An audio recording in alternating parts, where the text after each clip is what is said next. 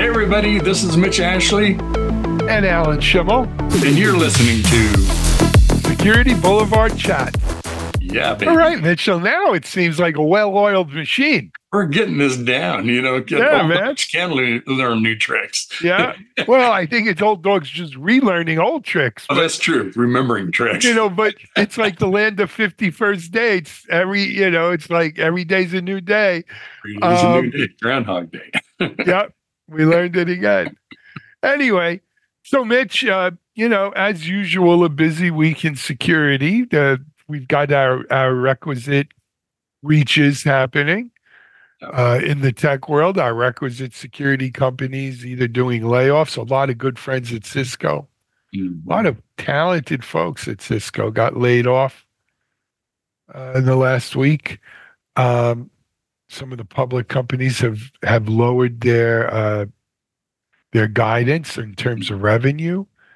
That's a tough time, but there's also excitement building with RSA this year, just a few months out.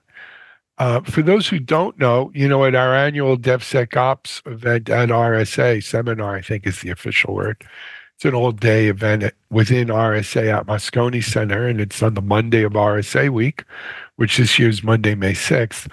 We're going to be focusing in on, DevSecOps in the world of generative AI. Mm-hmm. And we've got some amazing speakers, right? David Brin, acclaimed, multiple Hugo Nebula Award-winning sci-fi author, PhD, NASA JPL fellow there. Also one of the, preeminent futurists for the last 30, 35 years in the world. Mm-hmm. Then we have, CISOs and senior security people from OpenAI, DeepMind, Google, Meta, Anthropic, more. And of course, you have a panel going on. But I think, what we may lose sight of in the bright lights of all that is the very real question of inherently, what's the relationship between security and AI here? Mm-hmm. I think right? Is it a help? Yeah. Is it a help? Is it a foe? Is it both? Is it everything to everyone all at once? I don't know. What do you think, Mitch? It seems like there's sort of two or three different threads. One is attackers and what they're going to do with AI. How does that aid them? And then the response is what in AI can help us both thwart that or prevent that, as well as other general security attacks. I think the second thread is automation, right? What can we do to help improve the SOC? What can we do to help improve incident response? Whether it's information that can be surfaced through generative AI or machine learning and other things in AI that might help us with, we've got all this data, all this traffic, all these attacks, what can we learn from all of that? And then I think the third one is sort of that biggest unknown is like, well, what aren't we thinking of that AI might be able to help us with that we're sort of, current paradigms don't set us up to think initially about that are really innovative and kind of move the ball forward. Because you've heard me say before, security is kind of a funny thing that we're still doing the stuff you and I did 23, 4, 5 years ago. Those things are still there. And that the pace of innovation has happened, but I don't know. My sense is always like, we could be doing a lot more. How do we help that get done faster? Yeah. Maybe AI is part of helping that accelerate. I think it will be, and it should be. I'm a binary kind of person. I don't know if that really... Are you a binary star? Yeah, or non-binary. I forget I always get confused. But anyway, the way I look at it, Mitch, is I look at AI through two lenses. One is, how can I use AI to help me make better security, for lack of a better phrase, to make the security better, right? AI is a tool I could use, and there are some obvious applications of it that will allow me to do more, faster, better, cheaper, more efficiently. Mm-hmm. Mm-hmm. The evil twin of that is what do I need to do to secure against AI? So AI in the wrong hands or AI pointed defense. in the wrong direction, right? And what, that's part of my job now. If I'm a security person, that's part of my job. How do I defend against AI generated attacks or AI aided attacks, enhanced attacks? And that's really scary because you know what? These bad guys have just as good, if not better, an imagination than the good guys do. And many times they have just as big a infrastructure and, They're also more directly resources. financially motivated, right? Than Yep. maybe a day-to-day security engineer who's doing this for, their passion or their belief in security. Yeah, I agree. I mean, they're incentivized. The more they do, the more they make. So when I look at AI, it's, unfortunately, I think the answer is AI is going to do a little or a lot of both of those things. Mm-hmm. But I'd like it to do more to help than to hurt. Mm-hmm. I think eventually it certainly will, but there's gonna be some AI and aided attacks. Excuse me. I think we already see it with phishing. Oh, absolutely. Right? The level of phishing has gotten much better.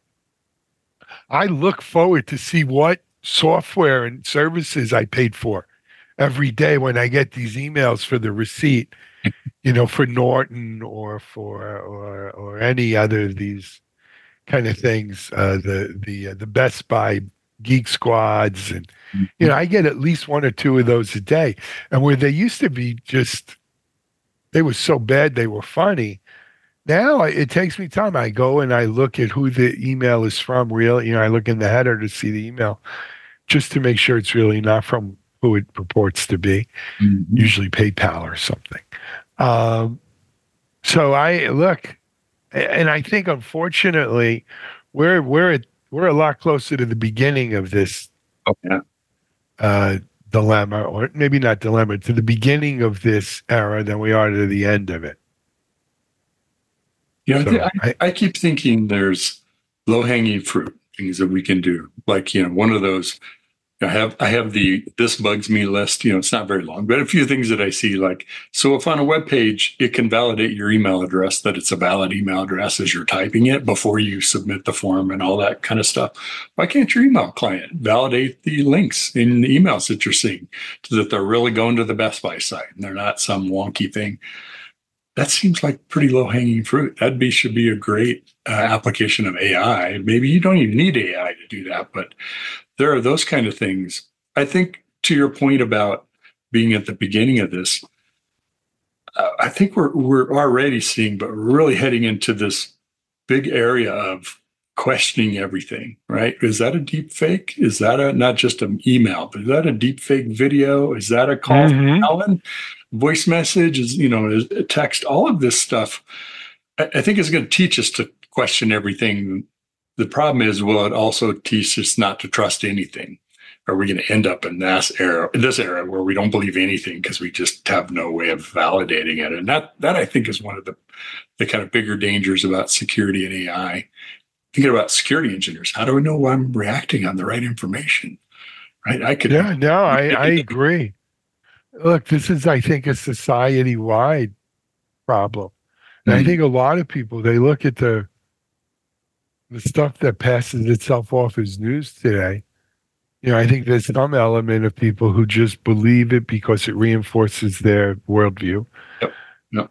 But I think there's a bigger group of people who don't believe anything because they think it's all nonsense. And that reinforces their worldview too, I guess. And then there's probably a small minority who say, I'm going to validate it before I believe it or not. And they dig in a little bit. But most people aren't doing that. And it's, I think, a big problem in the world. I think it's tough to ask everybody to do that. Not everybody is inclined to, take the time more or less, kind of really dig into it and say, maybe I don't want to do that. Agreed. Excuse me, Mitch. Agreed. I wanted to bring up another topic today, though. We're going to be doing a video interview today on Security Boulevard Chat.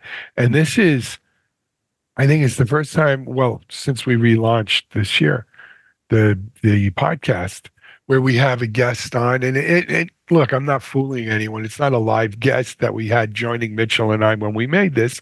It's actually an interview I did with Chris Ang from Vericode this past week for Techstrong TV. And Mitch, you know Chris. We know Chris Ang. Long time. 20-something years, man. Yeah, Chris is the VP of Threat Research, but he's been at Vericode through all of its incarnations. I think he might have been an At Stake guy even before Vericode. But, At Stake, if you remember, was acquired by Symantec, and then they kind of spun out, or the Chris is left there with some other folks started Vericode. It was a long time ago for sure. Chris Darby was the CEO there, and of course Chris has gone on to amazing things. Anyway, I had a chance to catch up with Chris. Every year Vericode does their State of Software Security, SOSS. And what they do is, it's not a survey, it's not interviewing, but they take all of the data that they see or pass through, anonymized, obviously, to protect the innocent. And they draw trends out of it. And they don't even do it. Here's an interesting thing I was reminded of in talking to Chris. They actually deploy a data scientist firm. I want to say Cytera or something like that. Chris mentions the name in the interview. This is a data science firm that specializes in cyber. And so they're the ones who are really kind of crunching the numbers and coming up with the trends that make their way onto the front pages of this report. This year's report, like, the biggest thing that they saw was security debt. And, and I spoke about this with Chris. It's actually ironic that I was the one interviewing him with this, because, so much of in the early DevOps days was about technical debt. Technical debt. It's all we heard. How much? Yeah. Yep. I mean, how much technical debt do most organizations who have been doing waterfall or have been kicking the can down the road accumulated to the point where it was suffocating them, but it was so suffocating that they really almost didn't have an out without really biting the bullet with some catastrophic potential. And I guess I just never thought about it until Chris and this report came out. But it's the same thing with regard to security. It is a monster of a thing. Absolutely. And there's also maybe a connection. I'm curious to see in this interview when we watch it, of some of that security debt comes from software debt, application debt, right? You're not updating this software. It's not, not able to keep pace with change and updating open source, vulnerabilities that might be in your own software applications and stuff. That also contributes to that security debt, as well as the workload and the backlog of security work that creates that debt. Yep. Agreed. Anyway, Vericode in the State of Software Security has taken security debt as the star of this year's report. And they've drawn out some really good data there that gives you some really good insight. So if it's okay, let's run this video of the interview with Chris, and we'll be right back. Hi, everyone. Welcome back here to Techstrong TV. I'm happy to have a good friend of mine back with us here to discuss the latest research from our friends at Vericode. He's Chris Ang. Chris is the Chief Research Officer at Vericode and has been for a long time. I know Chris probably longer than either of us want to admit. Chris, welcome back. How are you, my friend? I'm doing great. Thanks for having me. Good. It's good to have you here. So, Chris, I think most of our audience is very familiar with Vericode. They're one of the pioneers in the AppSec market.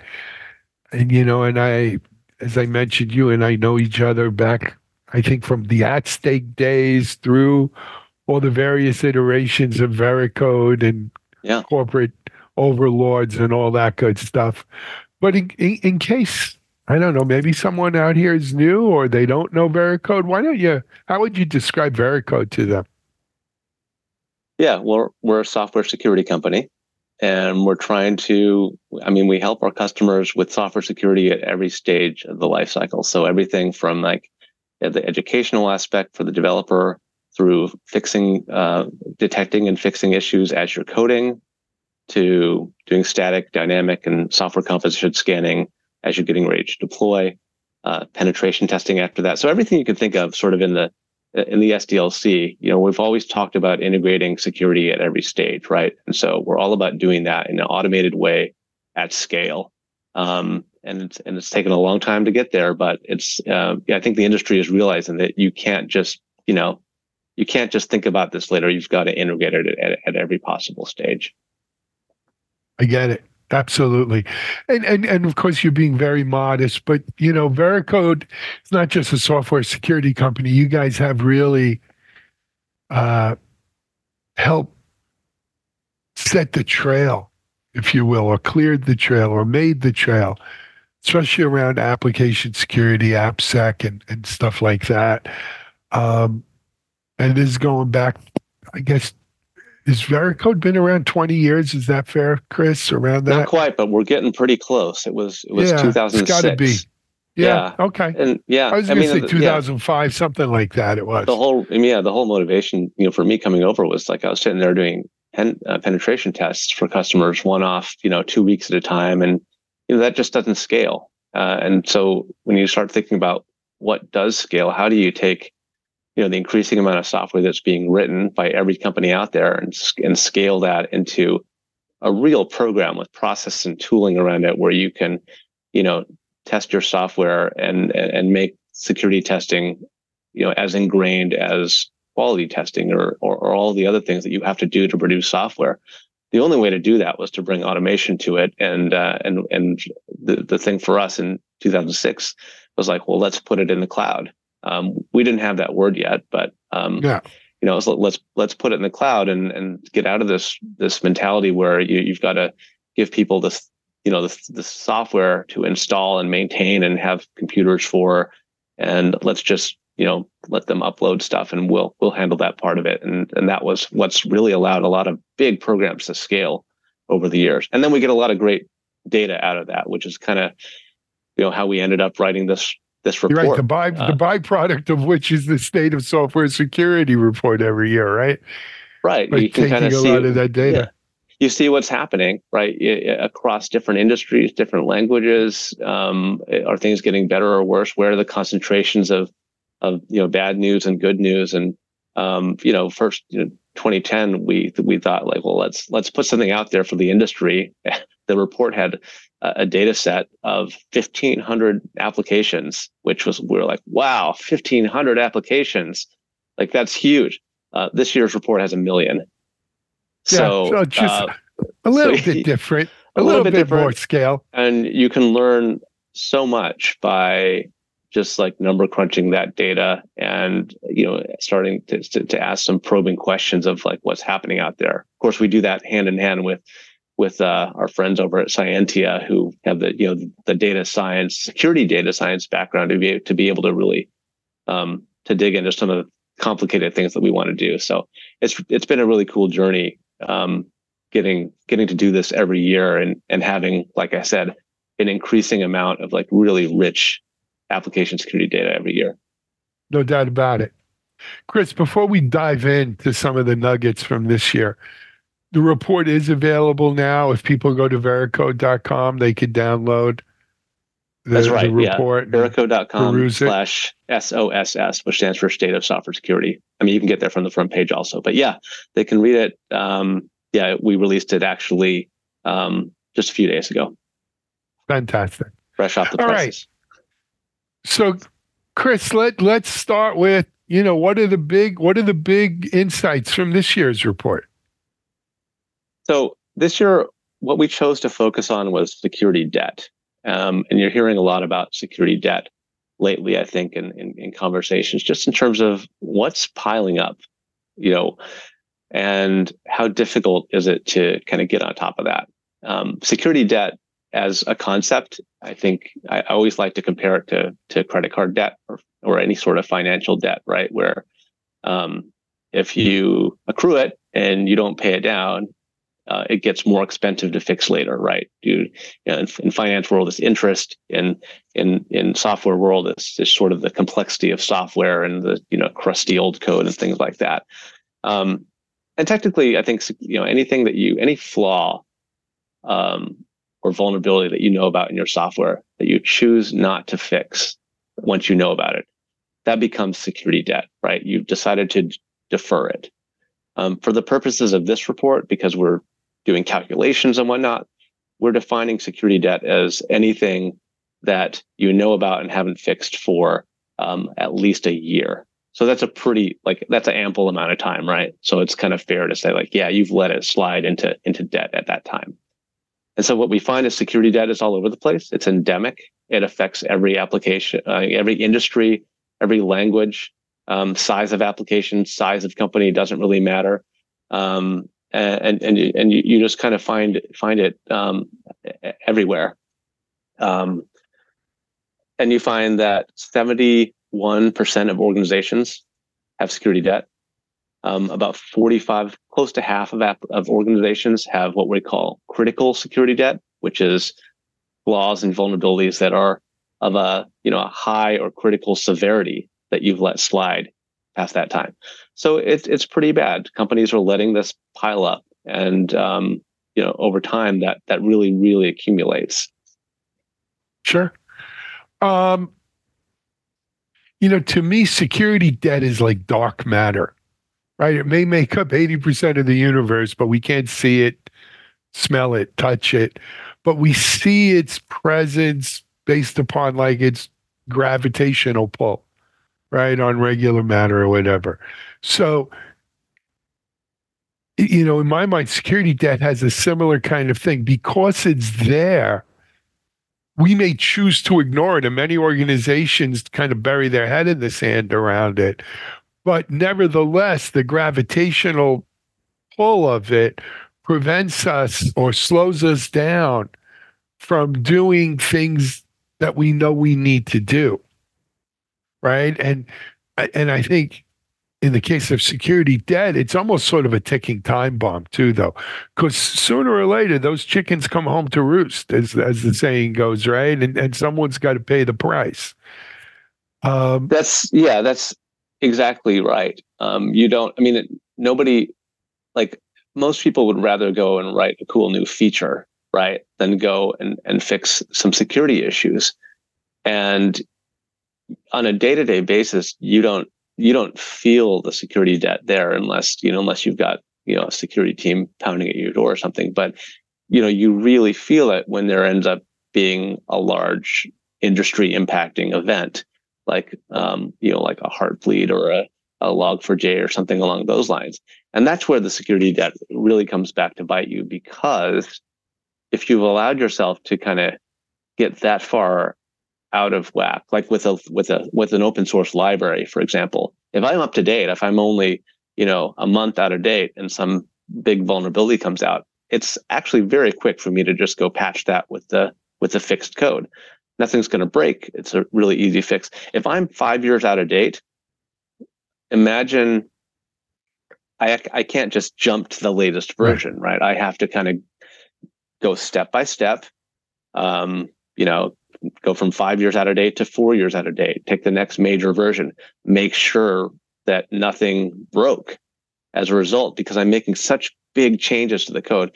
When you can make small changes at a more frequent basis, you lower the chance that you're going to break anything. And that applies to pretty much any security fix that you're going to make. I think the longer that you let it go. And also if it's current, if it's recent in your memory, if you just fix it when you find out about it, you're already working on that code, right? As a developer, you don't have to go unearth it from some branch from a year ago and figure out what was I doing at that time, and what does this code actually do, and kind of get back into that mindset. You're already working on it, but it's a muscle, right?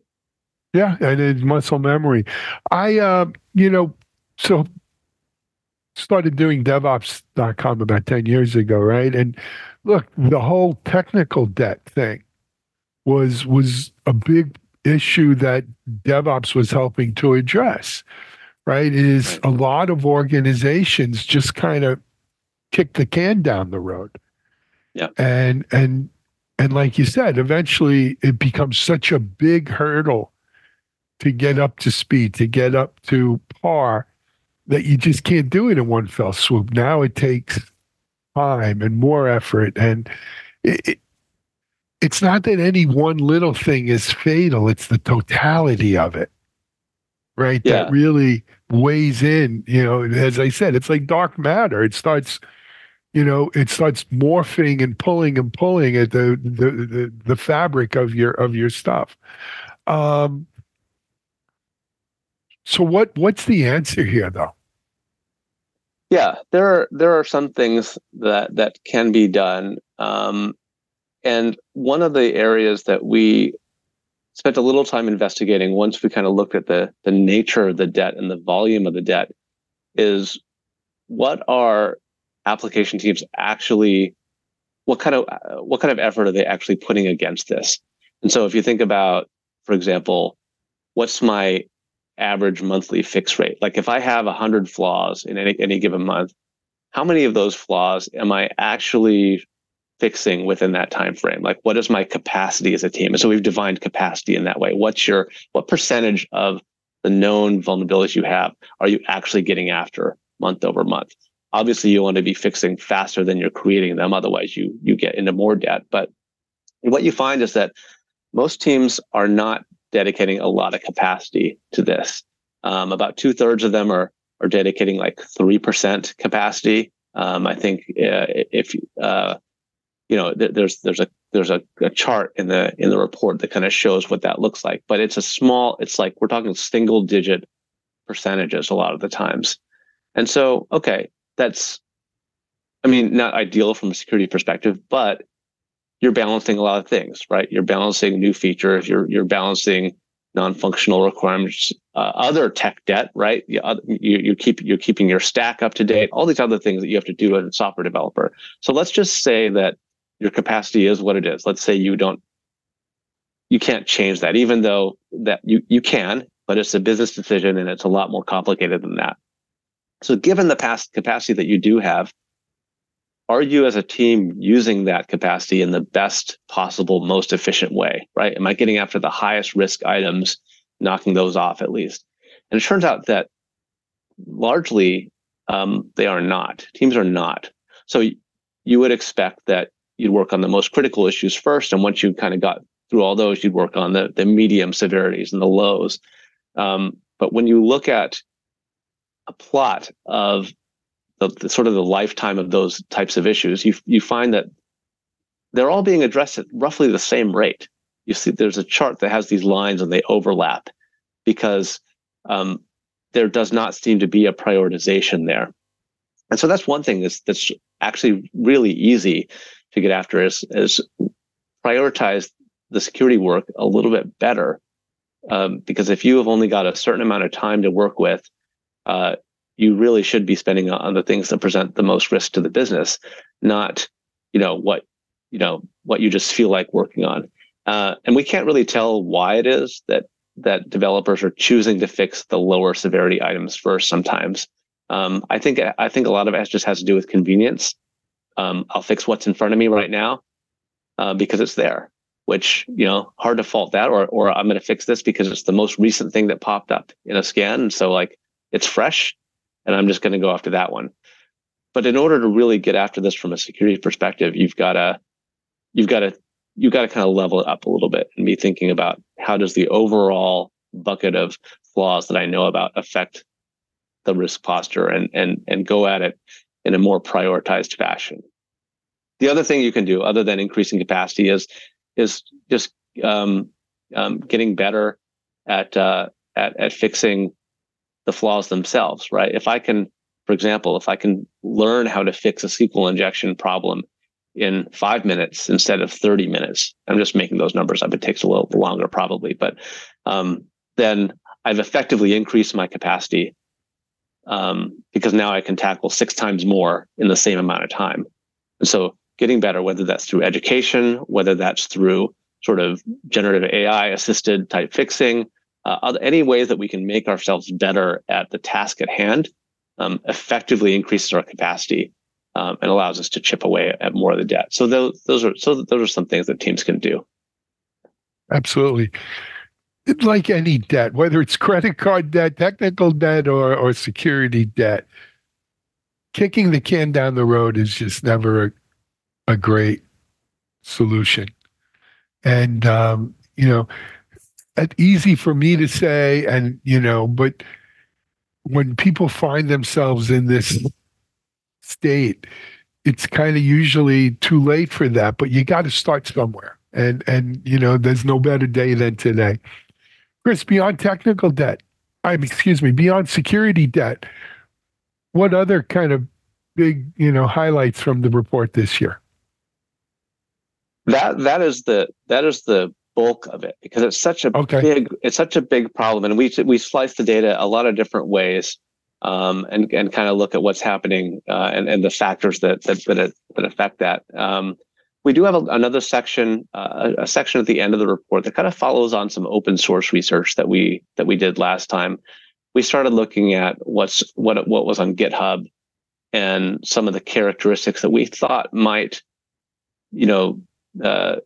lead to more risk. For example, this was last time, so we looked at repositories and how often they were updated, or how many developers were on them, those types of things. And we pushed a little bit more into that direction this year, asking questions like, how much risk do you get out of using open source when there's only a single developer? Or like, if you look at the percentage of applications in a particular language that are using code from a single developer, right? There's a lot of libraries out there that are very popular that have one maintainer. And so what does that risk look like when you think about that in terms of the organization? If they introduce a bug, if their account is taken over, if they decide to disband the project, like those types of things. And then we looked at OpenSSF, which I'm sure you probably come across it at some point, but just sort of industry work to kind of do many things, but they have this notion of a score that they put on open source libraries that looks at a number of different factors to gauge sort of how secure that library is. And it's more about practices than vulnerability counting, right? It's, are they using, are there signs of dangerous coding patterns? Do they use branch protection? Do they use code reviews? Do they use SAS scans? All these things that kind of almost like a maturity model type thing, right? And so we looked at the scores of open source libraries that they've assigned scores to, and then we've looked at open source libraries that we see actually in use in real world applications from our customer base. And we actually saw that the libraries that we saw in use tended to have on the higher side of OpenSSF scores. Now, I'm not saying that people are using the OpenSSF score to decide what they want to use, but there does seem to be a correlation there that people are leaning towards the libraries that have better practices. And so that's sort of a good sign. There's a lot of data there, right? But we wanted to kind of see what that was looking like. So there's a whole section there on open source, what that looks like in the ecosystem, how the influence that individual developers have, and stuff like that. So worth the read. But our focus was really, let's get into this security debt discussion that nobody wants to have, and let's have it. And honestly, I saw Ollie Whitehouse over at the UK. I'm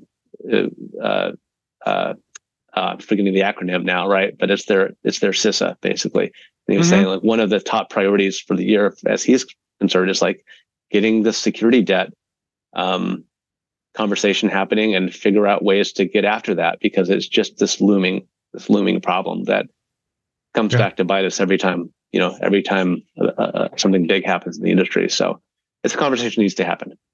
Yep. I think it's a topic that we are going to see throughout the year. I hope to see some of it maybe at RSA, where I usually see you. I usually see you, yeah. Yeah, hopefully we'll see you there. Again, for folks who want to download the report, you could go to vericode.com/SOSS and get it right from there, or just at vericode.com. I'm sure there'll be links off the front page. You'll find it. Yep. Hey, Chris, as always, thanks for coming on and talking it up and informing us, enlightening us. Best of luck, and come back. Well, if I don't talk to you before, I'll see you in May, but maybe before. That sounds great. Thanks for the chat. Always a good conversation. All right. Chris Eng, Chief Research Officer at Vericode here on TechStrong TV. Tell you one thing. You know, Mitchell, I have less hair than I did 20 years ago. Yours is much more gray. But even Chris Eng has gone gray on us. Yes.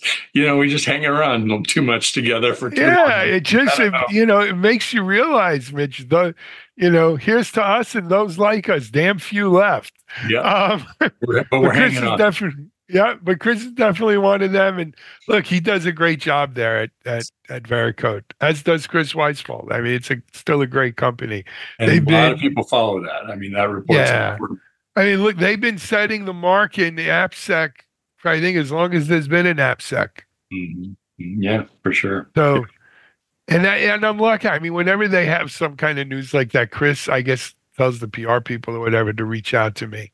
Mm-hmm. And him and I get together to discuss it. So I probably interview Chris 3 or 4 times a year, and I usually see him at RSA or Black Hat. Yep. And as a matter of fact, we made plans. We'll see him at RSA again this year. Mm-hmm. Mm-hmm. Good stuff. He's talking about real things, real data, right? And the analysis from it. So it's not just pontificating about what we think's happening. No. I mean, the thing about Chris Eng is this is a real deal security guy who's now been doing the research at Vericode for a very long time. And so it's not your average analyst, right, who is riding that gravy train. And no disrespect, Mitchell. Hey, none taken. All right. But yes. he's a real security guy. So really, really happy with that. Well, anyway, great. I appreciate you bringing that interview forward so folks could listen and watch. And if you want to see it again, it's available on TechStrong TV, as is Mitchell. These podcasts, if you're listening to it on Apple or watching it or on Spotify or wherever, you can catch it there. You can also catch it on our TechStrong TV YouTube channel, as well as on TechStrong.tv as well. So there's no lack of outlets to watch your favorite podcasts here on TechStrong. Every part of our global takeover plan. Omniversal. Anyway, Mitchell, thanks for having me on Security Boulevard Chats and joining me this week. We'll be back next week with more. Yep, and you've been listening to Security Boulevard Chats. Join us next time.